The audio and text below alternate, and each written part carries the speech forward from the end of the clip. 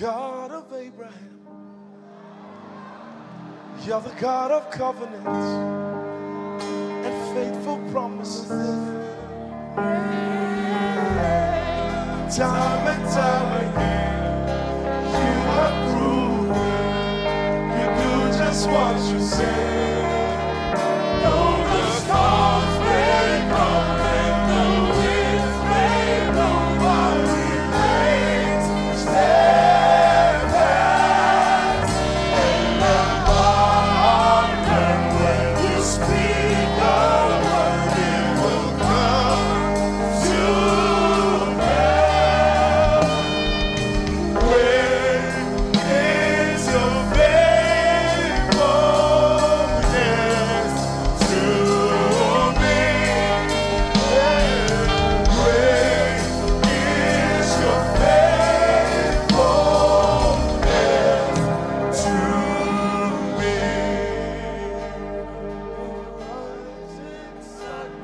The setting sun, I praise your name. Praise your ways, is your faithfulness. Are you ready to put your faith in Jesus? I put my faith in Jesus.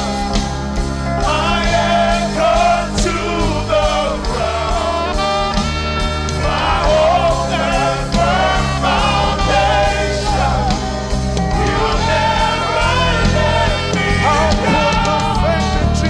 I put my faith in Jesus.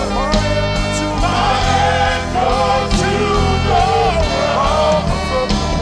My hope and firm foundation. You'll never let me down.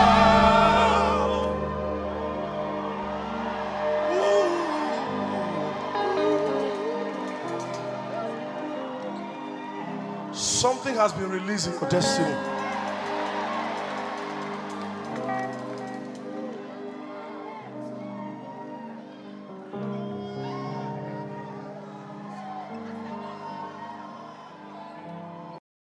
Please.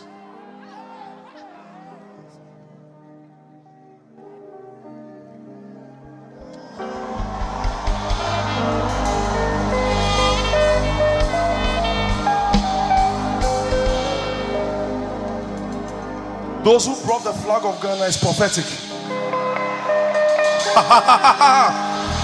Hey! Hey! We release this nation to Jesus.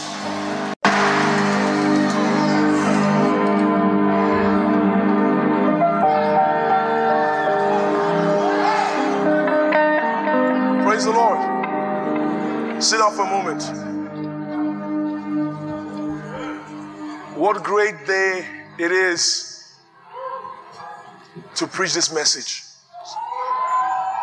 Very short message, but very powerful. Yes.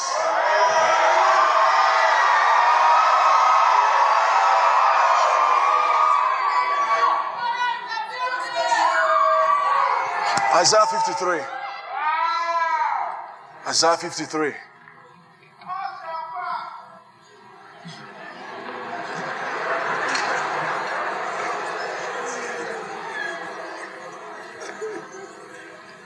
Now look at this very powerful thing I want to quickly share with you.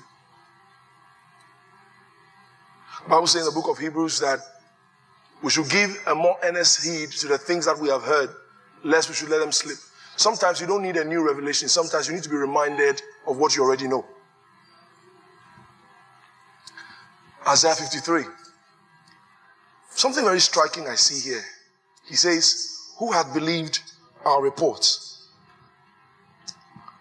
You know, one time I said in a meeting, I said, if you're a cell leader and you have never preached from, or you are a Christian, you've never preached from Isaiah 53, you have not yet preached the gospel.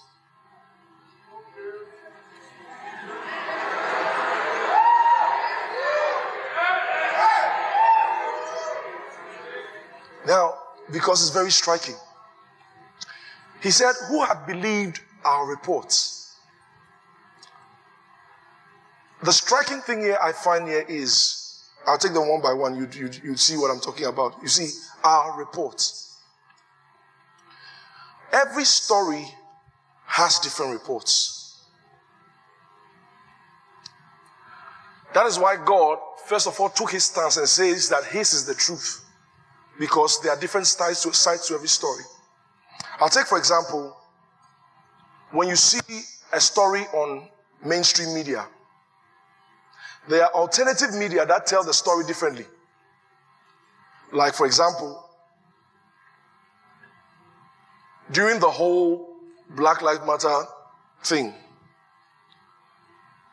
the whites were accusing the blacks of filming just a part of the riots. If the blacks are destroying and looting,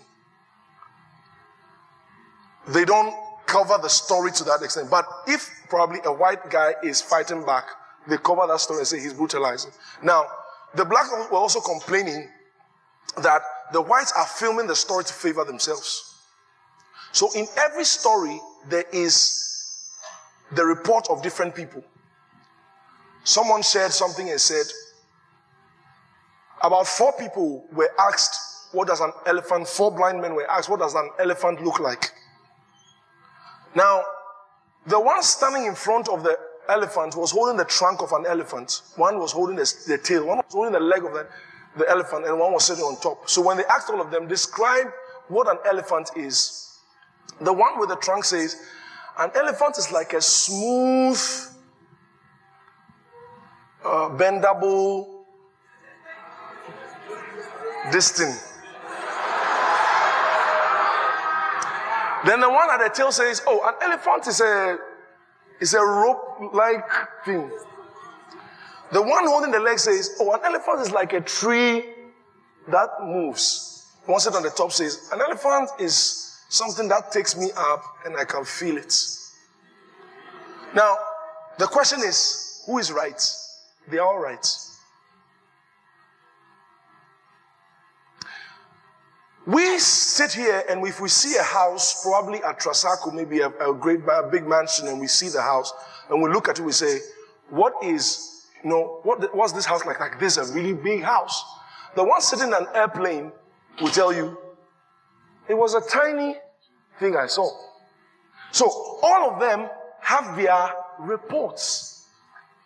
So he says, who had believed our reports? That means to every story, God has his report. The Bible you see there is a documentation of God's perspective on every issue. It is God's report. And God says that his report is the truth. So when you're looking for the truth of the matter, you go to the Word of God. And the Word of God will now give you the true report. Now, in this Isaiah chapter 53, the writer, by the inspiration of the Spirit, was speaking prophetically about the coming of Jesus. So he says, who have believed our report? When you check Matthew, Mark, Luke, and John, they cover the historical references of Jesus when he was on earth. There are other historians that wrote about Jesus. Tacitus, one historian, said that Jesus was a troublesome guy who took people after him and caused commotion in Jerusalem. That is his report. Josephus Flavius said that he was someone who tried to start a new kind of religion and push people after him. So these are the reports of all these people about the same Jesus. But God also now gave his report. So everything we read in the Bible is God's inspired reports about Jesus. So he says, who have believed our reports? So what report is he going to talk about? He's going to talk about the report of who Jesus truly was in the eye of God. Who Jesus truly is according to God.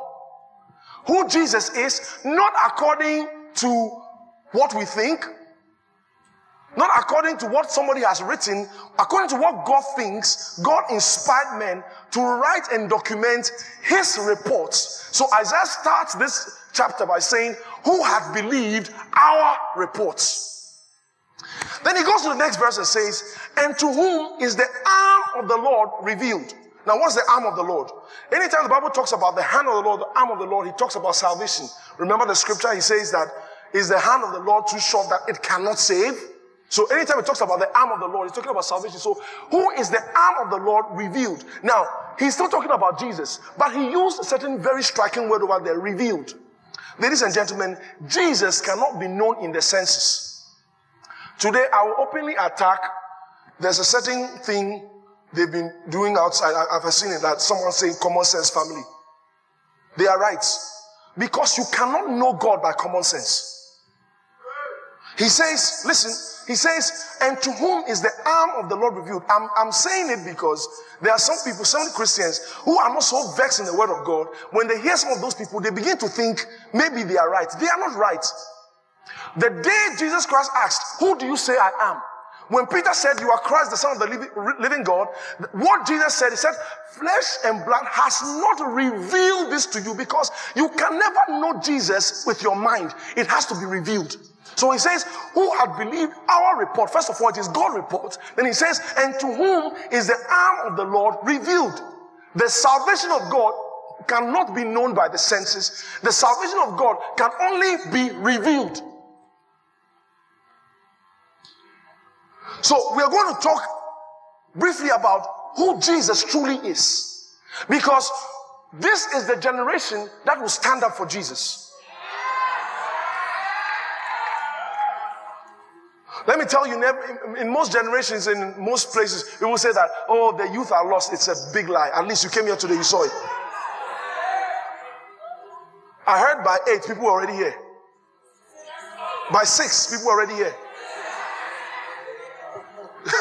I tell you, the devil is not winning.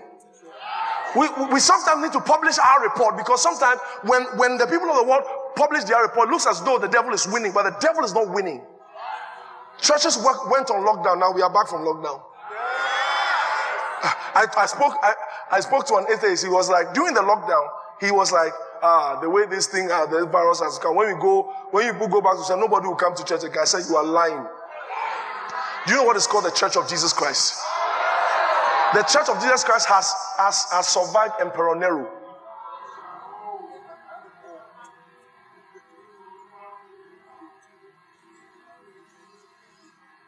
Stronger than apartheid. The Church of Jesus Christ has survived different things. Lockdown is nothing. It was only five months we went on lockdown. And during that lockdown, we prayed more than ever before. Because that is the Church of Jesus Christ. Look around the world, all the nations who are refusing to open churches, the churches are finding ways of meeting. Because you see, it's not strong head, it is something inside. It's something inside. You cannot push us down for long. In the beginning, we can agree with you and say, okay, we're going to lock down. But after a while, the spirit inside us,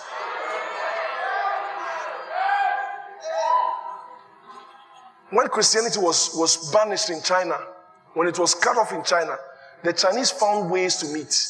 Till today, they are still meeting underground. What is it? What is it that cannot keep them asleep? Why don't they say one day, we will not do again, we are going back? No. Jeremiah said it's like fire shut up in my bones. There are some of you here, you tried backsliding. But you were lying down one day and one gospel song started playing and the tears were rolling down from your eyes and you could not backslide.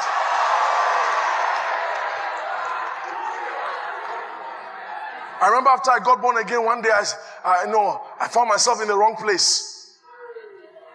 After I got born again, my mind was still being renewed. I found myself in the wrong place.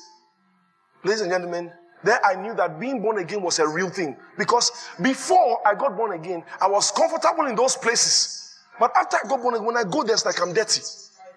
Something had happened to me. When I was coming back home, I said, Lord, I'm sorry. I'm not going there again.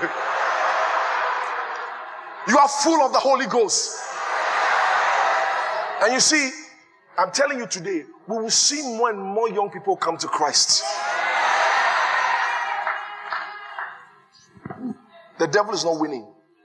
The gospel is winning. Jesus is winning. During the lockdown, during the Pneumatica, we could have thousands and thousands and tens of thousands of young people gathered online. They were not sleeping. They were not sleeping. What is it? Some people do not understand. That is why some people think pastors are all about money, because they don't understand what is the catch. Like, why are you doing? They don't understand what the catch is. It's called the passion of the Holy Ghost. It's fire. It's called fire. Now, when fire touches you, it doesn't give you time to think. Am I talking to somebody here? Hey! When fire touches you, when you touch fire, before you're like, hey!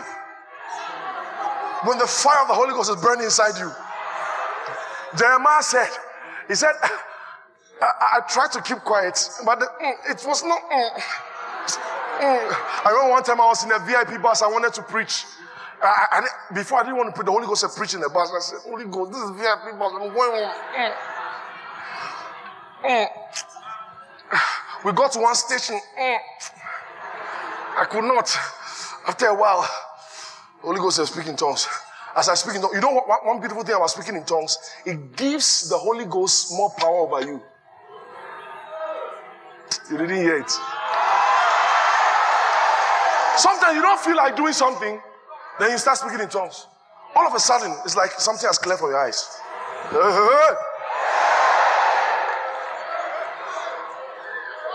Why does it give the Holy Ghost more power over you? Because when you speak in tongues, you activate your spirit. And He's a spirit, so it becomes spirit to spirit. All of a sudden, your senses are suspended. All of a sudden, your senses are suspended. And you begin to think divine thoughts. And I stood up in the bus. I know they look face.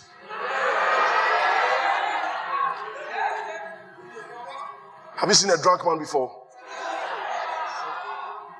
When a man is drunk, he loses all respect. You can see somebody you used to respect before, you are not my mate. Hey, come over here. That's a drunk man.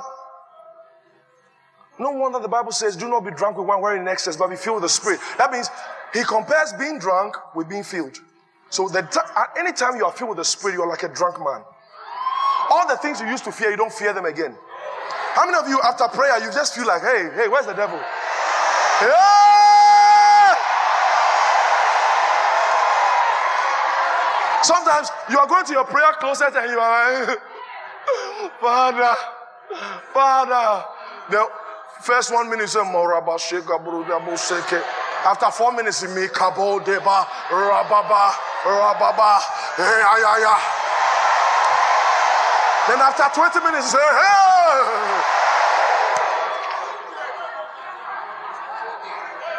You'll not be asking, where's the devil now?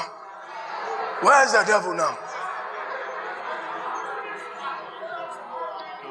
So it says, to whom is the arm of the Lord revealed? Jesus cannot be known by the senses. Jesus must be revealed. When you still think that Jesus is a man, something is wrong somewhere. Go to John chapter 1. John chapter 1 verse 1. Look at this. Amazing. He said, in the beginning was the Word, and the Word was with God, and the Word was God. Now I'll be touching a few things. I don't think they are deep like that, so you will catch it. In the beginning was the Word, and the Word was with God, and the Word was God. Now, in verse 1, he says, in the beginning was the Word. The word over there, the Greek word is logos. That's where we get the word logic. So it says, in the beginning was the logic. And the logic was with God, and the logic was God. Now he's talking about Jesus, because by verse 14 he says that, and the Word became flesh and dwelt among us. Now, he says, the logic, the logos, the logic. That means Jesus is the logic of God.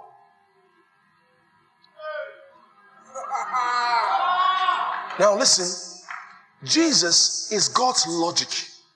Jesus is God's reasoning.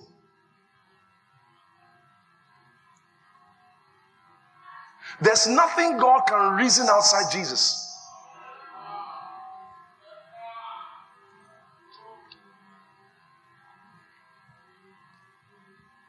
So people think it's a wise question to ask. If Jesus is the only way, what about the people who have not heard about Jesus? What will they do? You know, it's because, let me tell you. Let me advise you as a wise man. Before you ask that question, accept Jesus first.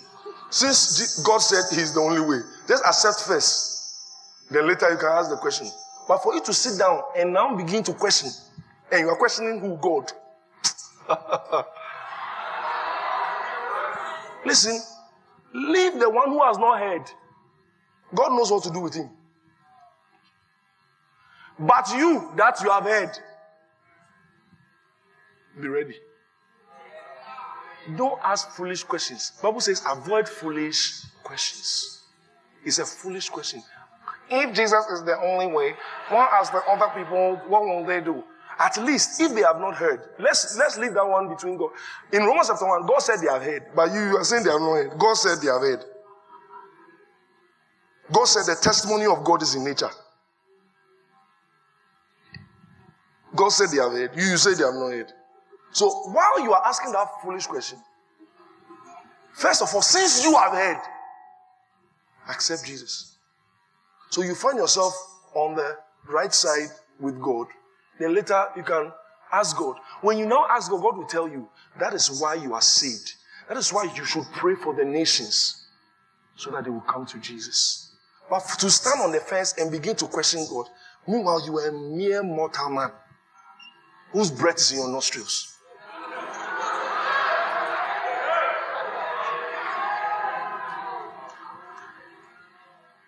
Sometimes people ask questions about God as though, last Sunday I was telling them something. They were saying, if God is good, why does he allow somebody is going to shoot somebody? Why didn't he stop the bullets? If God is good, why did somebody let somebody kill somebody? Something. Then I said, first of all, the question is not if God is good. You are not saying that God is good. Rather, in your mind, you think good is God.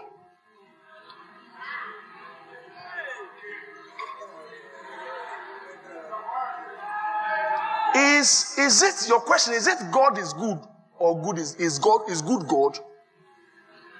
Because let me explain what I'm saying. It means you have rather labeled what is good and you want God to be the good that you have said that is good. If there is anything good, let me tell you, if there is anything good, God should be able to tell us what is good. So that we now follow, because when we tested men and men's appreciation of what is good, full of mistakes. Let me give you an example. Do you know that they've started putting it in court right now? They've started putting it in court right now that they are arguing the case. Just like they started with the LGBT. They've started the case right now that there are certain people who are attracted to young girls. 10 years, 11 years. So now they are saying that if lesbians and gays say that's how they are, they too, that's how they are. No, I mean, you know what the Bible says in the book of Romans chapter 1? The Bible says that professing themselves to be wise, they became foolish. That's the world we are. The men are going there. You see, it starts like that. Now, they are coming to, pedophiles are now saying they also have rights and they also are attracted. Very soon, someone will say that when I was born with killing instincts.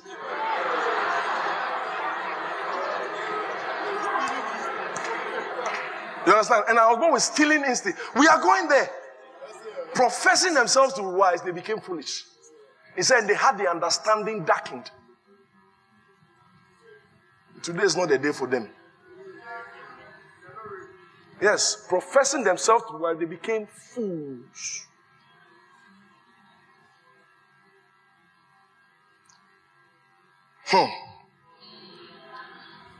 So, we stick with what God says is good. So, we now begin to observe anything God does is good.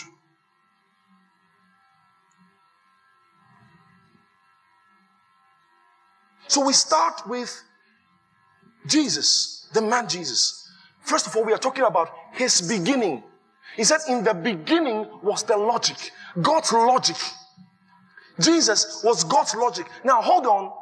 When you check the synoptic gospels, there are 4 gospels. We look at Matthew, Mark, Luke, and John. Now, when you check where they started their story of Jesus, you begin to understand the beginning of Jesus from that light, where they started their story of Jesus. Matthew started his story of Jesus from David. Mark started his story of Jesus as the descendant of Adam. Luke started with a priestly story. He started talking about John the Baptist. And I told you before in service, I shared it in church one day. I said, to every scripture, the keys are the door. That is actually a Hebraic thing. When you want to know what a scripture means, you have to check at the beginning of the scripture. You will find the key to the scripture. So the genealogy of Jesus Christ, starting from Matthew, he talks about Jesus as a king. That is earthly. Because he talked about a son of David. Now, he goes to Mark. Mark starts as Jesus is coming from Adam. That means he's talking about a man. Luke starts with the story of John the Baptist, linking Jesus Christ to Zechariah and John the Baptist. That is also a human story. Now, many years later, John now also wrote his book to clarify the parts that Matthew, Mark, and Luke. So when we talk about synoptic gospels, sin is S-Y-N, that means in sync. Sin is actually in sync. Then optic is with the eye. So all those scriptures are seen with the eye as the same. So those 3 books are what they call the synoptic gospel. John is not part of the synoptic gospel. Now, John wrote his book to clarify what was not clarified by Matthew, Mark, and Luke. So Matthew brought Jesus Christ from the place of the flesh. Luke brought him from the place of the flesh.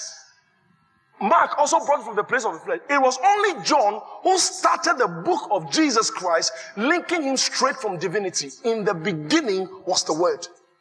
And the Word was with God. And the Word was God. Now, you look at it, it says, and to whom is the arm of the Lord revealed? So, John is talking about Jesus Christ as divine. He said, in the beginning was the Word. The Word was with God. So we look at Jesus Christ. His beginning was divine. His beginning was divine. He was the Word of God. In the beginning was the Word. His beginning was divine. That is the reason why his coming had to be prophesied. I tell people, I said, Bible says that the testimony of Jesus Christ is the spirit of prophecy. How do we know that Jesus and his story is real? It's because of prophetic words. It's because of prophecy that we can tell that Jesus is the Son of God, because it was prophesied by the prophets. What was the accuracy of the prophets? Because, listen, the past is history. The future is a mystery. Now, anything that's a mystery requires the divine to unfold. That is why it had to be prophesied. His coming had to be prophesied. Whatever he would do had to be prophesied. So, if there was anything that was not in sync with the prophecy, anything that was not in sync with what the prophet said, we do not understand that it's from Jesus. Because it had to be a fulfillment of what the prophet said.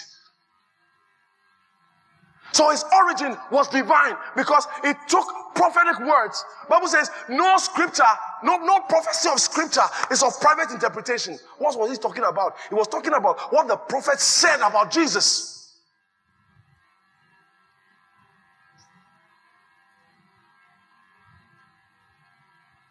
What the prophet said about Jesus. His beginning was divine. Then from his beginning, we now come to his manifestation. And the Word became flesh. John chapter 1 verse 14. And the Word became flesh and dwelt among us. His manifestation. Jesus now put on flesh. The logic of God now became a man. The logic of God now became a man. Everything that God thought, everything that God is, for the first time, everything that God is was now put in a form of a man. He carried the essence of God, very God of very God, very light of very light, and very man of very man. He became the manifestation of God, the manifestation of the thoughts of God, the manifestation of everything that God thought. Everything that Jesus did, every healing he did, he was proving that this is who God actually has been all this while. So man being sick was never God's plan. How God anointed Jesus Christ of Nazareth with the Holy Ghost and with power, who went about doing good. That means it was God's idea all along that men should be healed. It was God's idea all along that men should be released from the devil. Jesus Christ saw that woman. He said, "Oh, this woman, being a daughter of Abraham, be loosed from infirmity." For the first time, Jesus Christ of Nazareth was displaying the thoughts of God. The men were religiously following the Sabbath day. They couldn't even ask Jesus Christ, "How are you healing on a Sabbath day?" Jesus Christ said, "Oh, no, this woman." That means in the mind of God, God is not interested in keeping a religion. God was not interested in keeping a religion. He was rather interested in destroying the works of the devil. Man that God loved so much was now under the tribute of the devil. The devil was just rampaging on man like a hawk. People could die anytime. Remember when Jesus Christ went to the tomb of Lazarus, he looked at Lazarus, the Bible says, and Jesus wept. Jesus Christ wept. This has not been God's plan all the while. So there were many things in the world that were not God's plan. But the people thought it was God's plan. The barrenness was not God's plan. The sickness was not God's plan. The cancer was not God's plan. So Jesus was manifested as the logic of God in human flesh. Jesus is not a myth. Peter said that we have not followed cunningly devised fables. He said, but we were with him on the mountain. He said, we saw the excellent glory. He said, we saw it. Jesus is the logic of God. Jesus is the one through whom God wants to show the world peace. Jesus Christ said, peace do I give to you. He said, not as the world gives. That means the world can paint what is called peace. Peace is not the absence of war. Peace is the presence of God.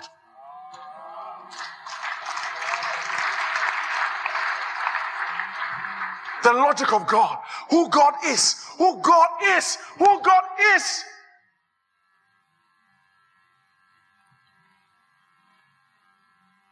God was in heaven. The good things that happened, the Israelites said it was God. The bad things that happened, they said it was God. They didn't have the revelation of the devil. So God was responsible for everything. They said God was responsible for everything. Now God brought Jesus. And when Jesus landed, the day he was filled with the Holy Ghost, Jesus Christ walked the streets. Remember that song that we used to sing many years ago? Everywhere he went, he was doing good. The mighty healer, he healed the lepers. When the cripples saw him, they started walking. Everywhere he went, my Lord was doing good. Everywhere he went, he was doing good. The mighty healer, he healed the lepers. When the cripples saw him, they started walking. Everywhere he went, Jesus was doing good. Listen, how is it that the healer Jesus is on this earth, and men are crying about his sickness? How is that possible? Who had believed our reports? Who had believed our report? Our report needs to be believed. When it happened, they were not thinking about what can the church do. They rather locked the church down. He said our report needs to be believed. He said, who had believed our report? Because men don't believe our report. Men have not believed our report. He said, to whom is the arm of the Lord revealed? If God wants to help a man, they must believe it first. They must believe it first. Jesus Christ, the logic of God. Remember what he said. He said, come unto me, all ye that labor and are heavily laden. He said, and I will give you rest. I'll give you rest for your soul. Men walk in this world depressed. Men walk in this world with a hurt in their soul. Sin is not an idea. Sin is not just an action. Remember what God told Cain when he wanted to kill Abel. He said, sin lieth at my door. That means sin is substance. Sin is something that can, reside in a man. And it's not just an action. God is not concerned about the action. He's concerned about the nature of sin. The nature of sin that can blacken men's hearts, and men can come together and do bad things to other men. It's sin. It's the nature of sin that is in man. The problem is not Black Lives Matter. The problem is the love of Jesus. When the love of Jesus is in a man, we will not be talking about this race is important, this race is not important. You're talking about the love of God. When Jesus fills his heart, it's not about Black Lives Matter.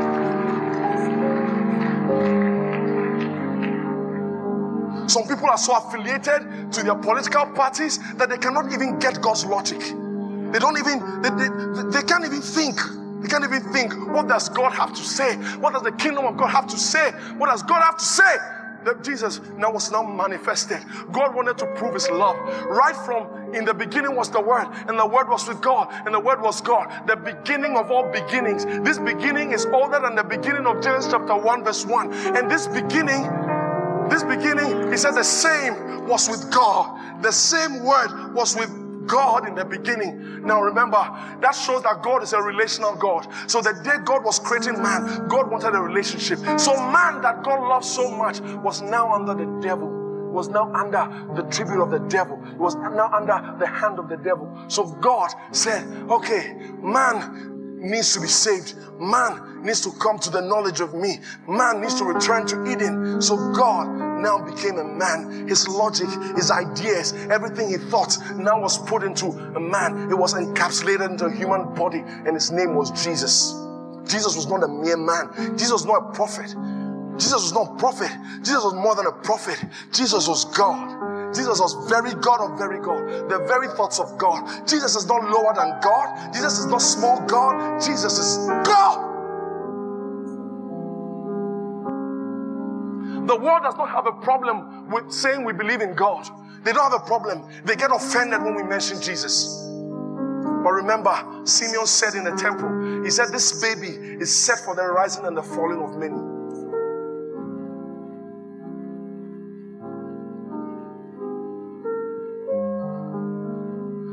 His manifestation.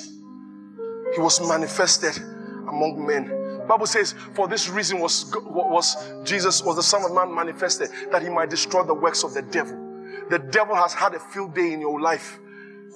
Today is the day to receive Jesus, to accept Jesus. Then we come to his passion. We've talked about his beginning. It was divine. His manifestation as a man. Now we talk about his passion, what Jesus went through. Isaiah talked about it. Isaiah 53, go to verse 5.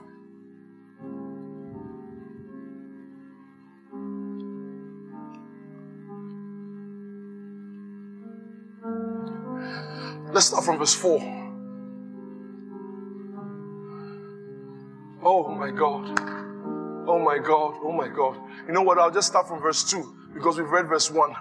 He said, for he shall grow up before him as a tender plant. Over there, he's talking about his manifestation. He says, for he shall grow up before him as a tender plant, and as a root out of the dry ground. He had no form, nor comeliness. And when we shall see him, there's no beauty that we should desire him. That means he looked like any of us. There's nothing about Jesus that should make us accept him as God, because he walked with everybody. He talked to everybody. Verse 3, he said, he is despised and rejected of man, a man of sorrows and acquainted with grief. And we hid, as it were, our faces from him. He was despised, and we esteemed him not. Verse 4, he said, surely he had borne our grief. Surely he had borne our grief. The word grief there is not grief like crying. The Hebrew word there is he had borne our sickness. Surely he had borne our sickness. He took it. Jesus took our sickness. He said, surely he had borne our grief and carried our sorrows. There's no point for a Christian sorrowing again, because he carried the sorrow. He carried the grief. That sickness is not important. That sickness is not necessary in your life anymore. That cancer is no longer necessary. That long problem is no longer necessary. He said, surely he had borne our grief. We now talk about his passion. His passion, what he went through, what Jesus went through. Surely he had borne our grief and carried our sorrow. Yet we did esteem him stricken, smitten of God and afflicted. Hold on. He said, smitten of God and afflicted. In verse 1, he says, unto whom is the arm of the Lord revealed? He said, who had believed our report? That means, even though it was the Roman soldiers beating Jesus, God is telling us the true story was that it was God who was smiting Jesus. Why was God smiting Jesus? We wonder, why would God beat his only son? Because it says, we esteem him smitten of God and afflicted. He was not only beaten by the Roman soldiers, he was smitten of God. Why? Because there was demands of justice. The demands of justice for the sin of man is that man is supposed to perish. So what man was supposed to go through, God cannot just wish it off, because sin is substance, like I said. Because God told Cain, he says, sin lieth at the door. That means you cannot just wish it off. In the spirit, when something is substance, it counts in the physical. In the physical, something can be substance and not count in the spiritual. Wrongdoing is what we see on the outside. The real problem is sin. Sin gives birth to wrongdoing. So on the outside, the guy can do something wrong and can even be punished by the government and be in prison. But if he is forgiven of God, he no longer has a problem with God, but he can have a problem with the state. Because sin is a spiritual thing. He said, we esteem him smitten of God and afflicted. That means Jesus, at this point in time, Jesus was being smitten of God. Every slap was not just the Roman soldiers beating him, was not just people beating him. This was the judgment of God. Now, at this point in time, the first time in history, judgment and mercy came together. At the same time, at different times, judgment and mercy were in dispensations. There were dispensations of God's judgment, and there were dispensations of God's mercy. At the same, Bible says that righteousness and truth have kissed each other. This was the time. Righteousness, which is the throne of God's judgment or throne of God's justice, because Bible says that the judgment and justice of God is the foundation of God's throne. So at this time, righteousness and truth came to kiss each other. At the point on the cross, the judgment of God and God's mercy for man was laid on Jesus. So Jesus was the representation of God's mercy to us, but he was also the representation of God's judgment for man's sin. One man could take it. Now, one asked me a question. How can one man take the sin of everybody? And I said, how could one man sin for everybody?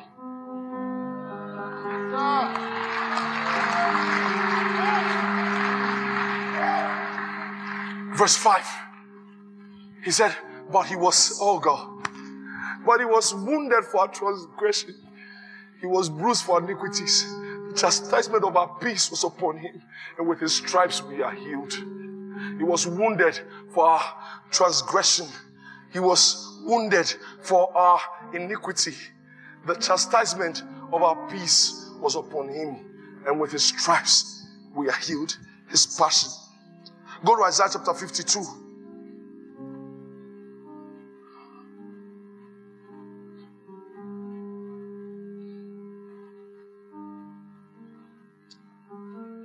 Give me verse 11.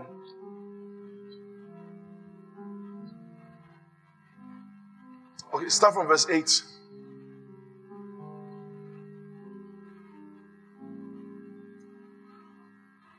Thy watchmen shall lift up. No, I'm trying not to read many scriptures.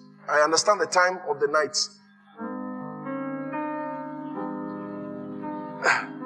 So if you read too many scriptures, somebody might be looking at verse 8 and be seeing 18.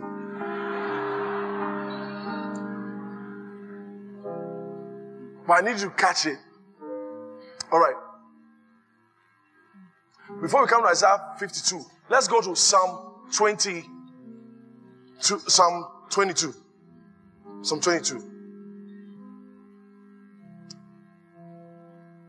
To the chief musician upon the Ajaleth Shahar. A psalm of David. My God, why hast thou forsaken me? This is amazing. David is talking about, my God, why hast thou forsaken me? Then Jesus on the cross who says, my God, why hast thou forsaken me? That means in Psalm 22, David is not actually talking about himself. He begins to prophesy. It was one of the ways that David and the psalmist used to get divine codes, because they will come together and begin to play. And certain times when they are crying unto God, they begin to say things. It is called prophetic utterance. Prophetic utterance will begin to come out of their mouth, and they didn't even understand what they were saying. So he begins to talk. David says, my God, why hast thou forsaken me? At that point in time, David didn't know that he was writing a messianic, he was prophesying a messianic story. So he says, why art thou far from helping me? Now, you'll see something amazing here.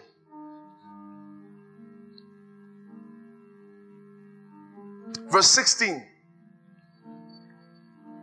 He said, for dogs. Now, I told you before, I said when the Bible talks about dogs, sheep is God's people. Dogs are unclean animals. That's the heathen. Remember Jesus Christ said, you don't give what is holy to dogs. And he was talking to the Samaritan woman. You don't give what is holy to dogs. So he said, for dogs have compassed me, the assembly of the wicked have enclosed me. They pierced my hands and my feet. Now, David's hands were not pierced. The guy is prophesying.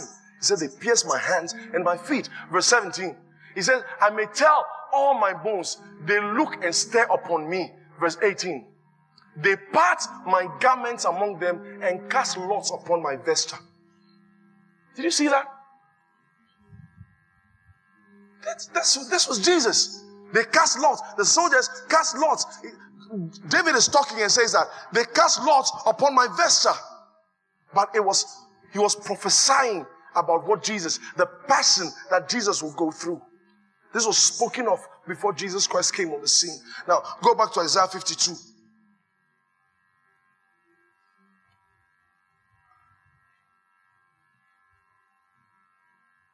You know, that's why I like this song so much. I can sing it every single meeting.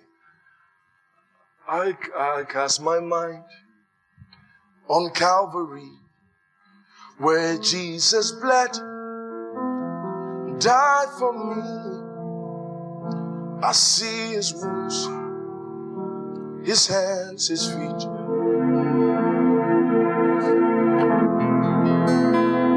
That cursed tree, his body bound and drenched in tears. They laid him down in Joseph's tomb, the entrance sealed by heavy stone. Messiah still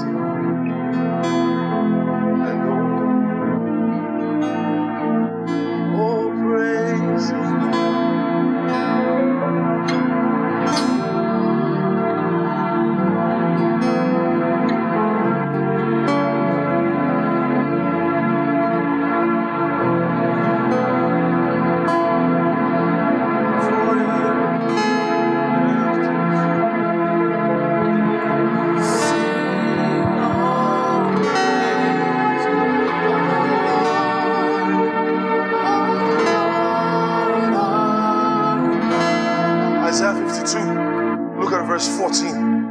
Isaiah 52, look at verse 14. Now, oh my God. He says, as many were astonished at thee. He said his visage was so mad, more than any man. They couldn't look at him. You know what we see in the Jesus movies is not the real account. He says his visage, his outlook, he said it was so mad,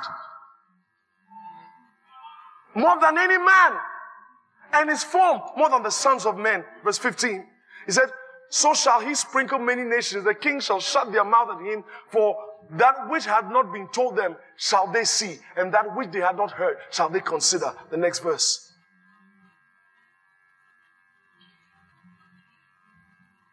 He says his visage was so mad. They could not look at him.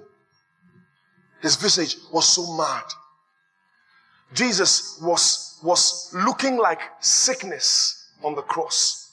Jesus looked like sickness on the cross. The word marred over there is actually a Hebrew word that says sickness. Jesus looked like sickness on the cross. Anybody who looked at Jesus that day could see that he was beaten. He had gone through something. He went through, he had a passion. He had a passion. At every stroke that Jesus had, he only continued because he saw us coming. He saw that one day people will gather together and lift their hands. and worship God and have a relationship with God. So Jesus, Bible says, he endured the cross. He endured the cross. The day before his death, Jesus Christ, Bible says that he prayed in the Garden of Gethsemane. The sin of the whole world was transferred that day. Now, how is that possible? If you are an intercessor, you understand what that means. Sometimes when you go on your knees to pray for somebody, the person's problem, and you say, it now comes to lie on you in a certain way. I cannot explain it. You just begin to feel what the person is feeling at that certain point in time as you intercede for the person. So the night before Jesus Christ, when he was in the Garden of Gethsemane, he was just there. And while Jesus was there, he was just lying there and praying. The Bible says that the tears were like drops of blood, sweat like drops of blood. It was coming down, and Jesus Christ continued. At a point in time, he said, Father, if it is possible, let this cup pass over me. Because for the first time, Jesus Christ was going to be separated from God. For the first time, Jesus was going to be separated from God. All the things he was about to go through. He saw us coming. We were the reason why he continued. We were the reason why he continued. With the reason why he continued. It was because of our sin. It was because of our shame. It was because of our sorrow. Because of our pain. And more importantly, eternal damnation. Jesus Christ said, what shall it profit a man to gain the whole world and lose his soul? He said it is better to enter the kingdom of heaven with one eye off. So Jesus Christ thought of us. He thought of us. He thought of us. Above all powers, above all kings, above all and all created things, above all wind and treasures of the earth. There's no way to measure what you are. Above all kingdoms, above all thrones, above all wonders the earth has ever known. Above all wind and treasures of the earth. There's no way to measure what you are. He was crucified, laid behind the stone, and lived to die, rejected and alone, like a rose, trampled on.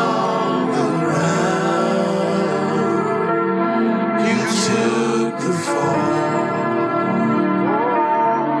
and thought of me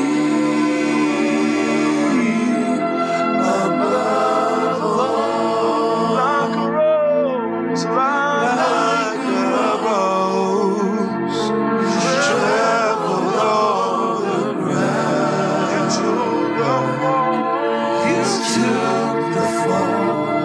Thought of me, thought of me.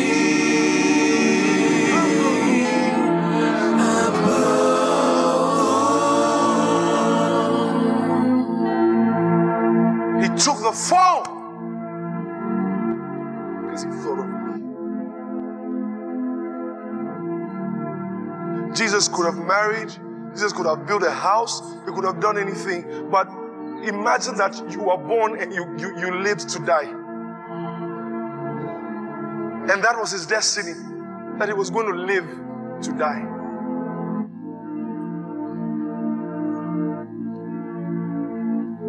No wonder he was not looking for a big house to stay in. He knew why he was on earth. He knew in 3 years he was going to be cut off. Daniel said Messiah shall be cut off. Talked about his beginning, the very divine God.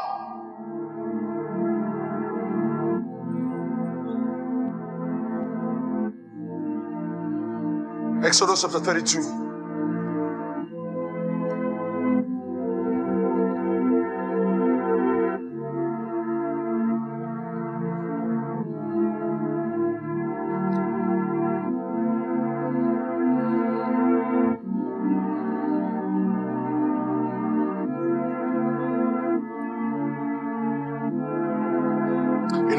This is not the time to sleep. If there's somebody sleeping beside you, say, no, not the time, not the time, not the time.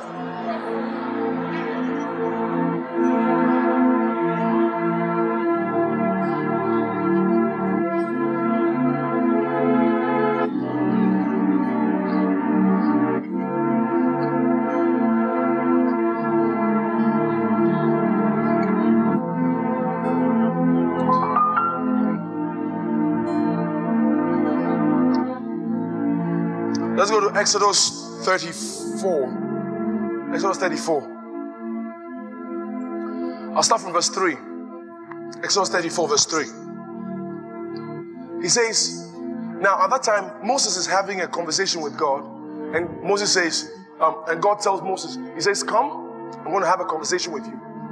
He said, and no man shall come up with thee, neither let any man be seen throughout all the mount. Neither let the flocks nor herds feed before that mount. We are talking about the mystery of God. The mystery of God. The very beginning of God. This is Jesus, very God of very God. The center of all things. The center of all. I said that's the logic of God. The center of everything God thinks. Verse 4. And he hewed 2 tables of stone like unto the first. And Moses rose up early in the morning and went up unto the Mount Sinai as the Lord had commanded him, and took in his hand the 2 tables of stones. Verse 5. And the Lord descended in the cloud and stood with him, and there proclaimed the name of the Lord. Hold on. Hold on. The Lord descended in the cloud and stood with him there and proclaimed the name of the Lord. God proclaimed the name of the Lord. Because at that time Moses says he wants to see God. Hold on. Hey, are you sleeping? Listen. Moses says he wants to see God. God says, all right, I'm going to show you. I'm going to show you me. Because you see, the Bible says no man had seen God at any time. Man cannot see God. So what did Moses see? The only thing Moses can see, because you need to understand, in the spirit realm, past and future are one. So if God will ever show Moses anything, God has to show Moses the future of God's manifestation. The Bible calls Jesus the express image of God's person. Oh, I hope some people are not asleep by this time. Verse, and proclaim the name of the Lord. Verse 6. Then he says, and the Lord passed before him and proclaimed. Now, when we begin to check what God said, we can know who God is talking about at this time. He says, he proclaimed, the Lord God, merciful and gracious, long-suffering and abundance in goodness and truth. Oh, hold on. Look at goodness and truth. Look at the book of John. The law came by Moses, but grace and truth came by Jesus. The Lord God. He said he proclaimed the name of the Lord. Now remember, he proclaimed the name of the Lord. Oh, then it takes us to Philippians. Wherefore God has given him a name that is above every name, that at the name of Jesus, he proclaimed the name of God. The Lord God. Oh God. Now, go to verse 5. Go to verse 5. Time will not permit me to take you to the Mount of Transfiguration. You will see the same elements that happened on the Mount of Transfiguration. The cloud and the voice. The cloud, the voice, and Moses. So what God was showing Moses that day was actually what will happen when Moses appears to Jesus. So verse 5, he says, and the Lord descended in the cloud and stood with him there and proclaimed the voice.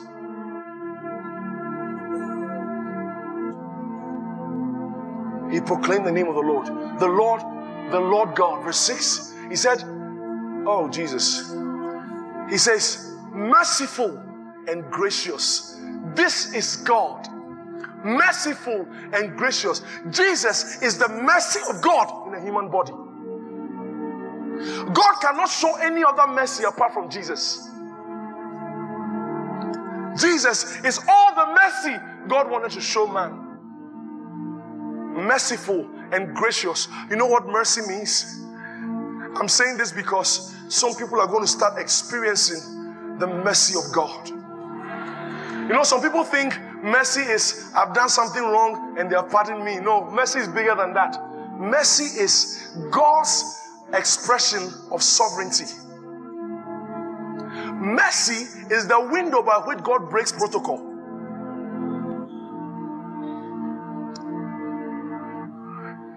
When God is merciful to a man, you will notice most of the time Israel will say, let Israel say that his mercy endureth forever.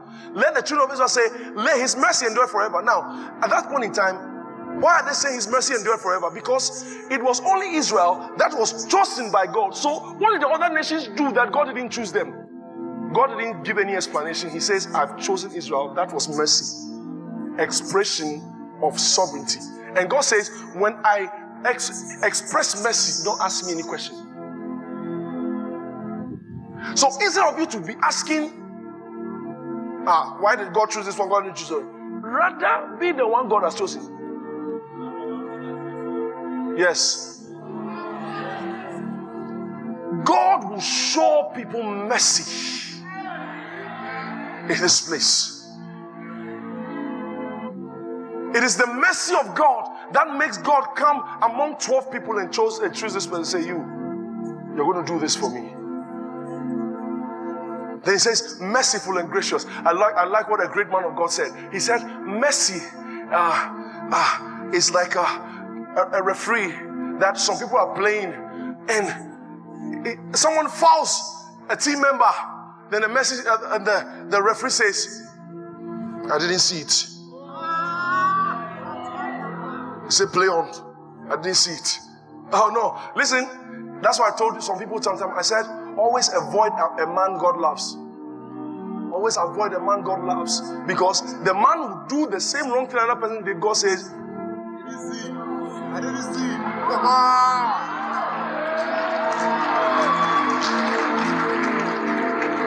Israel will mess up. God will.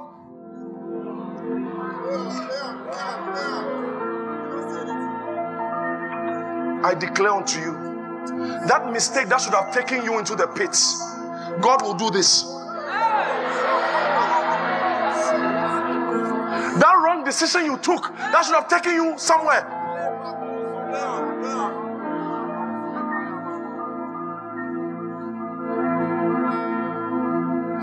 Because of Jesus. Because of Jesus, your sins will not count again. Calvary covers it all.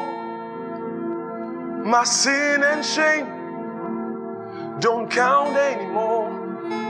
All praise to the one who has ransomed my soul.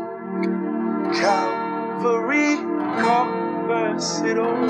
There are certain people that God is determined to see them in heaven. Let me tell you something. Let me tell you something. Let me tell you something. Let me tell you something. There was a woman. My mom knows the woman. The woman was born again. Anytime she gets born again, she'll backslide. So she backslid for so long, did very stupid things. A month to her death, 3 weeks to her death, she gave her life, she rededicated her life to Christ. Started attending first-timers classes. The day she ended the classes, she died. Listen, there are some people I said God is determined to see them in heaven.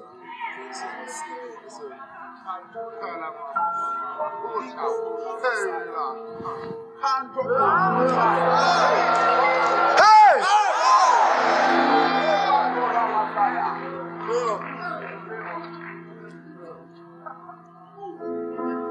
We move.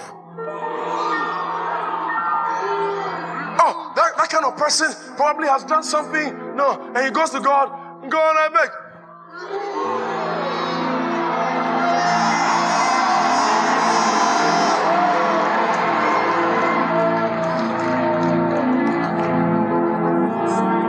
A man comes to Jesus. He said, I've killed before. I've done before. He comes. He said, I received Jesus. God says,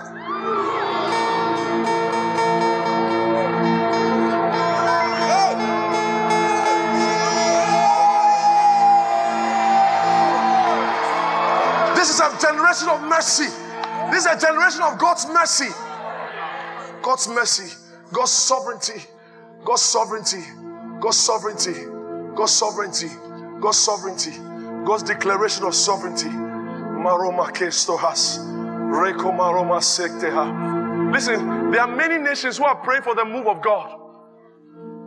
But praying for the move of God has not yet happened. But God just landed in Ghana and he just looks around. He just looks around. He sees you, he sees me. He said, hey!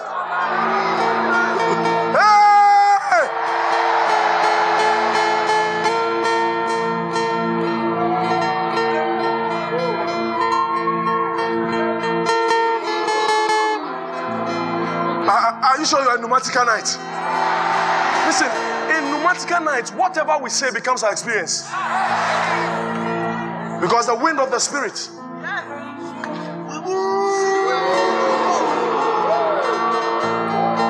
After Pneumatica night.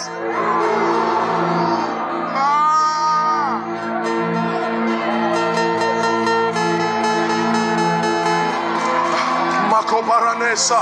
Rabababa, Ratakabaye, Rabababasa, Rekasokaramate, Rekabosa, Yekamanto Kaba, Yela Mama Shelaba, Yebalababa Sekete.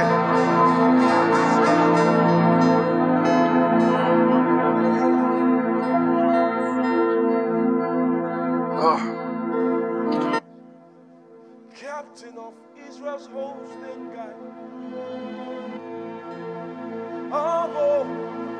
Who sing the land above, beneath the shadow above the oh, that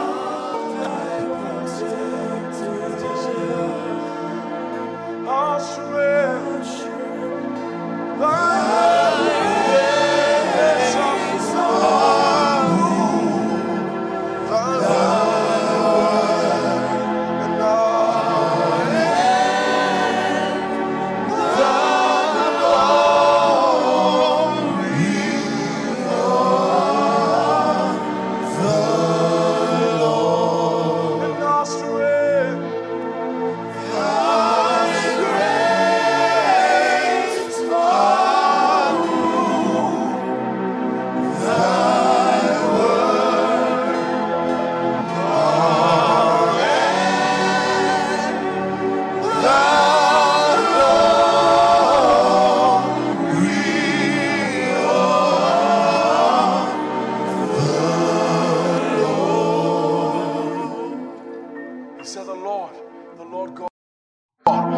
merciful and gracious. What is gracious?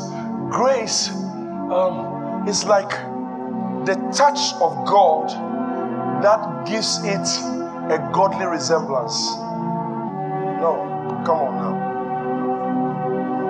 When God touches something, He makes sure He leaves an impact on it, so that when people look at it, they say, "This is God." That's grace. Bible talks about grace as an ornament. It's like dressing, and when you don't add a chain, it's like something is missing. When you add the chain, all of a sudden you begin to glow differently. Are you listening? Grace is like that ornament. That ornament that God puts over you. A royal ornament that God puts over. Grace is God's beauty. When people say grace, say unmerited favor. Unmerited favor is the small, is the least thing in grace. Grace is the beauty of God.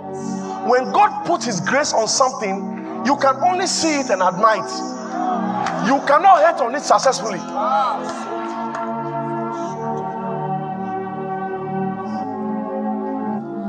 Oh, I have met certain men of God that you can just look at them like, wow. Wow. Some of them just smile. I remember the first time I met my man of God, Pastor Chris. I walked to him and he said, "You're looking wonderful." I'm like, So much grace. So much grace. Jesus is the grace of God in the human body.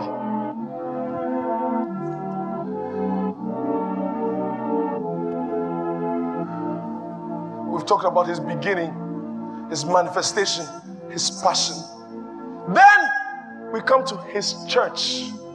He said, "I will build my church, and the gates of hell." That means He also has a church. Why did He say my church? Because the Israelites were called the church in the wilderness. So they were also a church.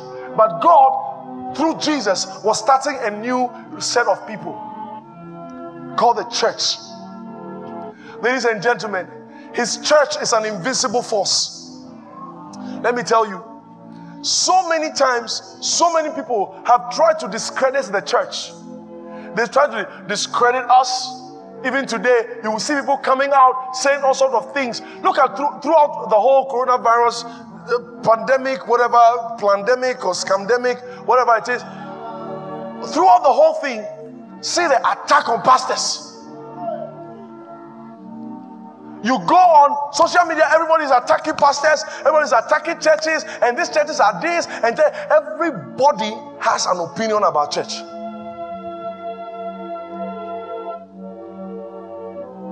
Attacking the church here and there, persecuting the church here and there. Everything was open except church. Market was opened. Everything was open except church. And I told people, I said, you know, Jesus Christ told Peter, He said, "Thou sufferest not the things that be of God, but the things that be of men." When you're not a spiritual man, you think, oh, the church is in our hearts. You are a liar. You are a liar. It's not anything in your heart.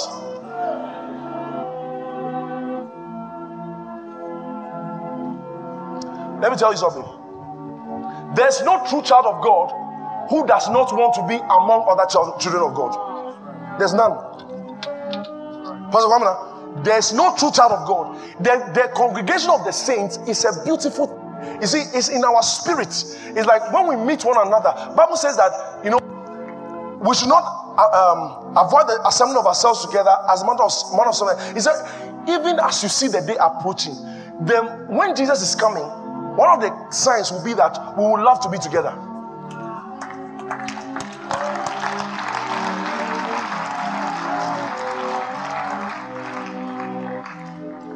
Truly, if you're a child of God, you will love to go to the house of God. So I say, oh, the church is in our hearts. It's not a full truth. It's a half truth. It's a half truth. There are people who told us that the church is in our hearts. Jesus Christ said that yes, He is in our hearts. But He also said, He said, where 2 or 3 are gathered. That means there is a certain expression of Jesus that can never show up until there's a gathering.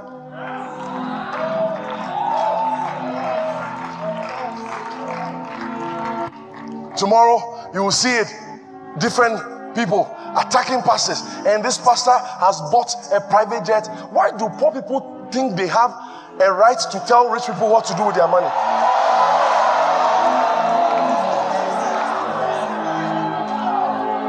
Well, I'm going to say something now. If you don't agree with me, it's your business. Listen, I'm going to say something now. If you don't agree with me, it's your business. Listen. Someone said that pastors are collecting the money of poor people. First of all, I don't know which church you go to because I don't see a lot of poor people in my church.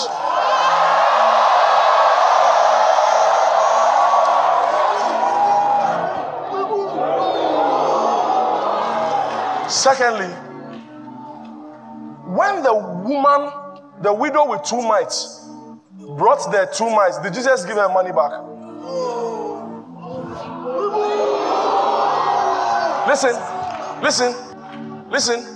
Listen. Jesus did not return her money. He said, oh, this one has done a very good one, but still put it inside and go back.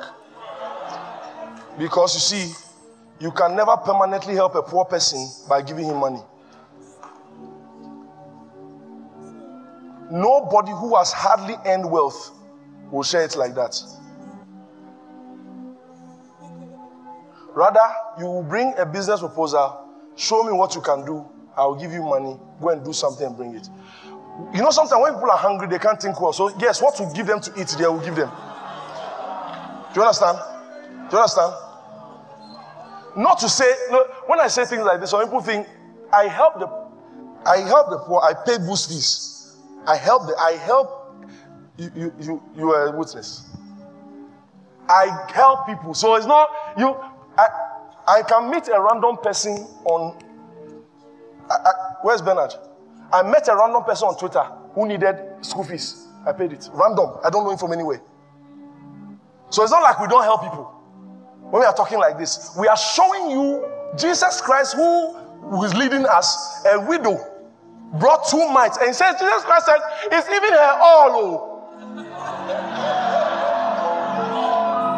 And Jesus Christ didn't say that, woman, for what you have done, take your money and go back. You need it. Jesus Christ said, this woman has given the best, but I'll still collect it.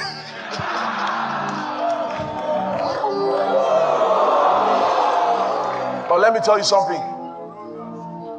You know, Jesus Christ said to Paul, he said, Paul was actually explaining, and he said, how that it is more blessed to give than to receive. Listen, I have watched people who came to church in penury and through giving became something. Yes. Through giving. Because I know that if I keep giving them, Jesus Christ has already declared that the blessing is in the giving, not in the receiving. Some people are professional receivers. Some people professional receivers. It's grace, it's grace, it's grace, it's grace. They don't collect. Someone collect that. It's grace, it's grace, it's grace. Receiving is the mentality of poor people.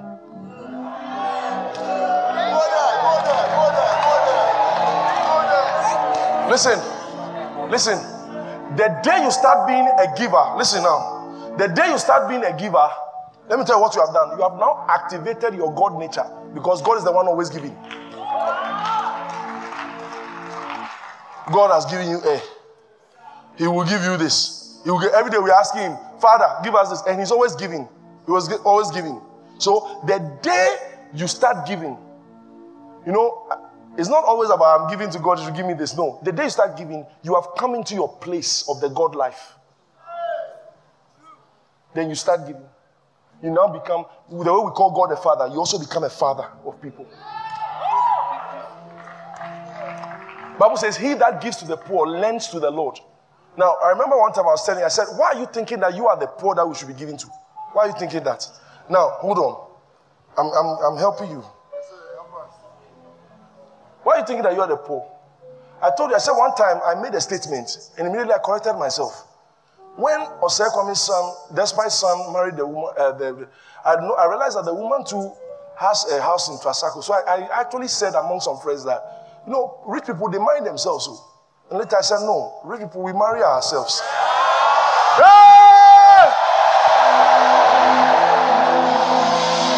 Why am I thinking that?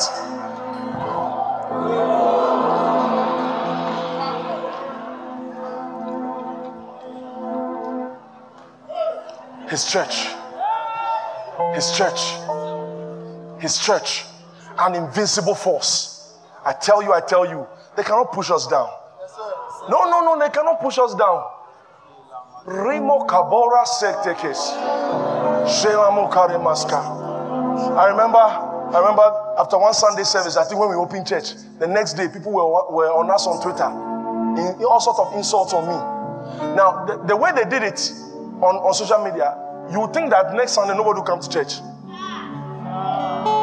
When they did it, that night I went to pray. When I knelt down, God said, they are toothless bulldogs. You know what? The next Sunday we were more in church than the previous Sunday. And the next Sunday we were more in church than the previous Sunday.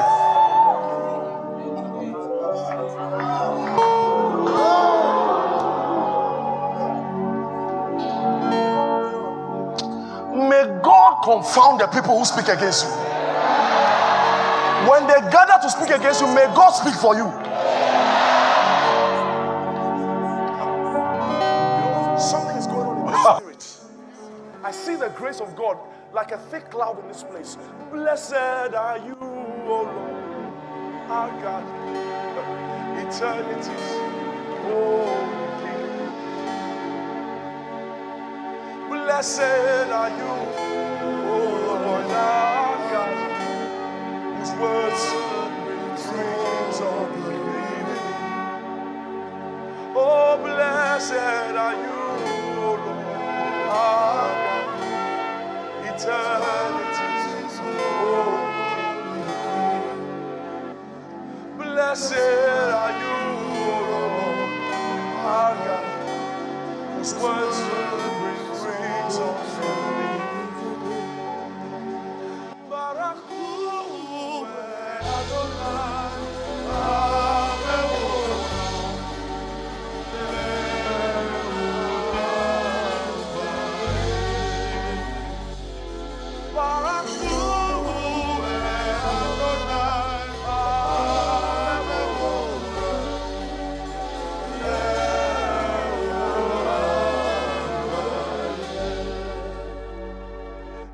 blessed be the King, to the Holy One we sing.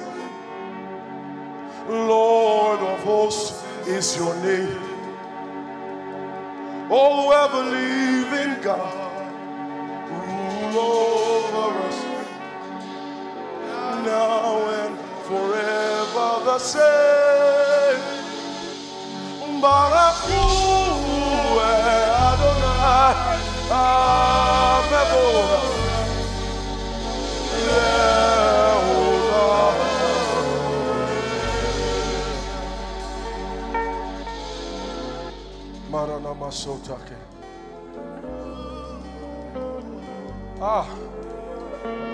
Lights. I see lights.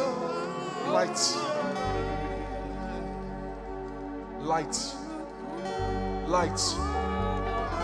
Lights. Lights. Lights. Lights.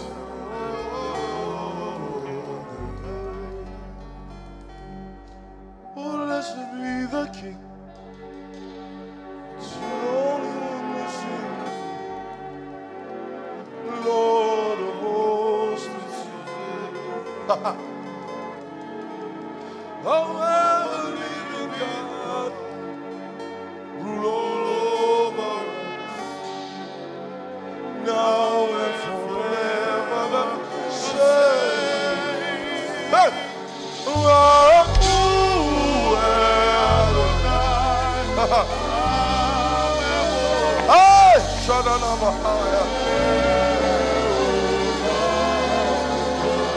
There are acts of mercy going on now. There are acts of mercy. God is putting his hand on some people.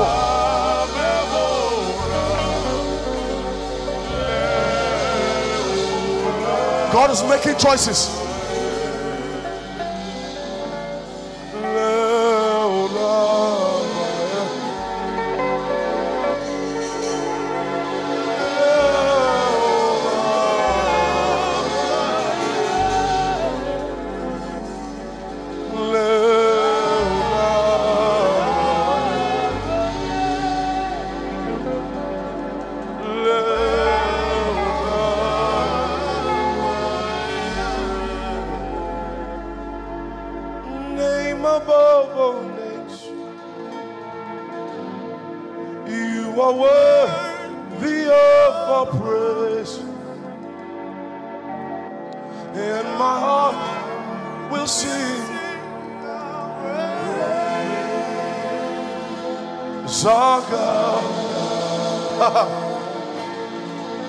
Name above you're the name above all names. You are worthy of all praise. You are worthy of all praise. And my heart will sing, and my heart will sing.